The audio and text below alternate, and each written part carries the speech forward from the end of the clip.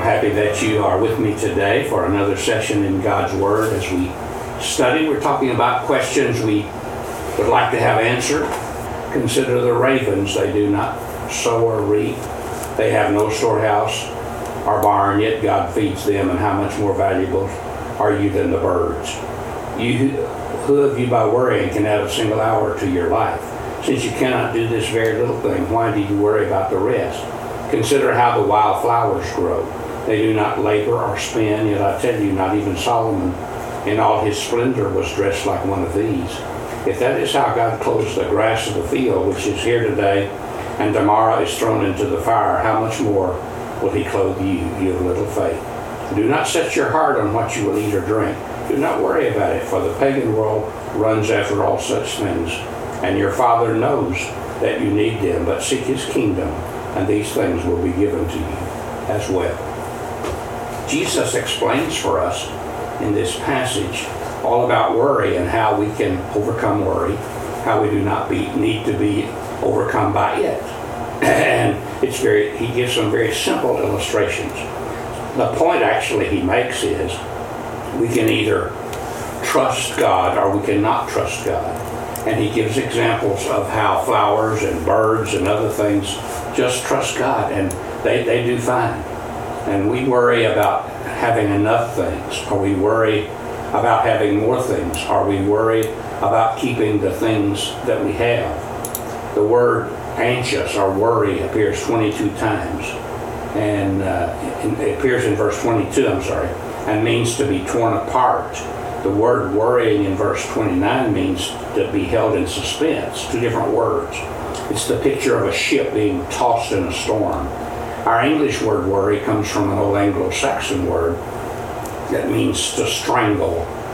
Corrie ten Boom used to say, worry does not empty tomorrow of the sorrow, it empties today of the strength. And that's true. When we're worrying, we're really accomplishing nothing but sapping all the spiritual, physical, and mental strength of our lives. There's not anything much more destructive than worry. It is deceptive. It gives us a false view of life. And worry convinces us that life is made up of what we eat or what we wear.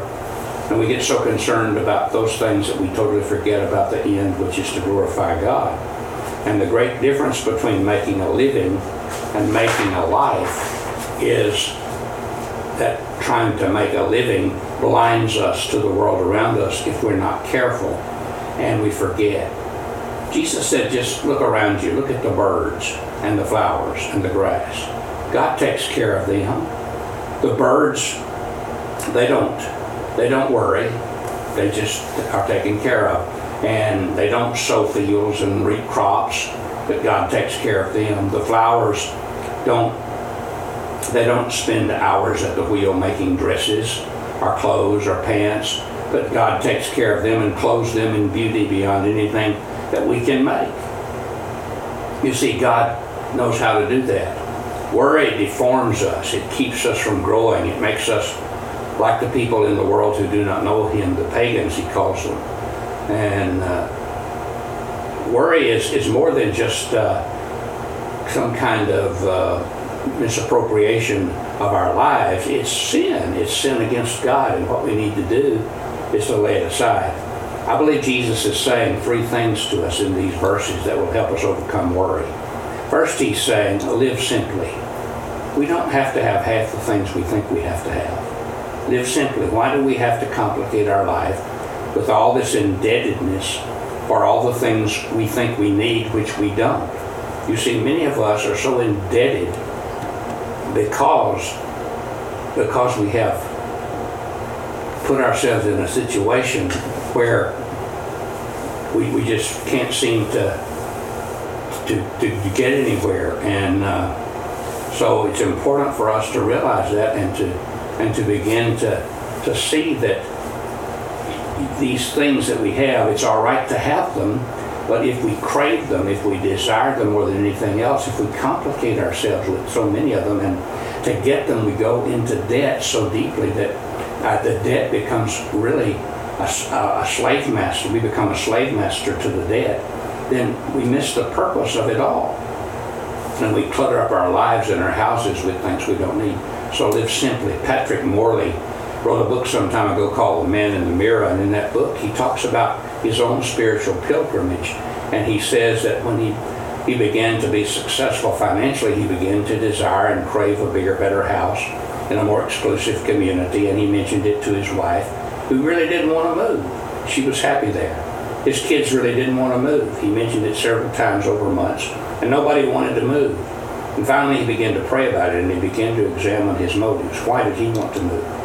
Did they not have an adequate house? It was totally adequate. Didn't they have a yard that was essential for their kids where they could play? Of course. It was totally fine. What was the problem? The problem was that he was beginning to feel that the only way he could show the world that he really was successful was have a big house in an exclusive area. So I think it's important for us to recognize that we have to be careful about our motives for what we do. Henry David Thoreau in his journal wrote, "A man is rich in proportion to the number of things which he can afford to let alone." In other words, the things we can not have. So also we're not only to live simply, we're to give freely. It's only as we see material things as opportunities to share with others and minister to people and make a difference. That's when we begin to live life to the full. That's when we begin to experience life at its best. It's when we begin to freely give. Freely you have received, the Bible says, freely give. Dr. Carl Menninger, who started a clinic years ago to help those people who were having psychological problems or emotional problems, and one day asked a wealthy patient, "What on earth are you going to do with all that money?" The patient replied, "Just worry about it, I suppose." Dr. Menninger said, "Well, do you get that much pleasure out of worrying about it?" "No," he said, "but I get such terror when I think of giving some of it to somebody else." Now that terror is real. When we let go of money, we're letting go of part of ourselves, and it's hard. But when we begin to give ourselves away. We begin to deny ourselves and take up our cross and follow Jesus. John Wesley said, "If you have any desire to escape the damnation of hell, give all you can. Otherwise, have no more hope of your salvation than that of Judas Iscariot." What he was saying was, we're not made right with God by giving, but our giving reveals that we are right with God.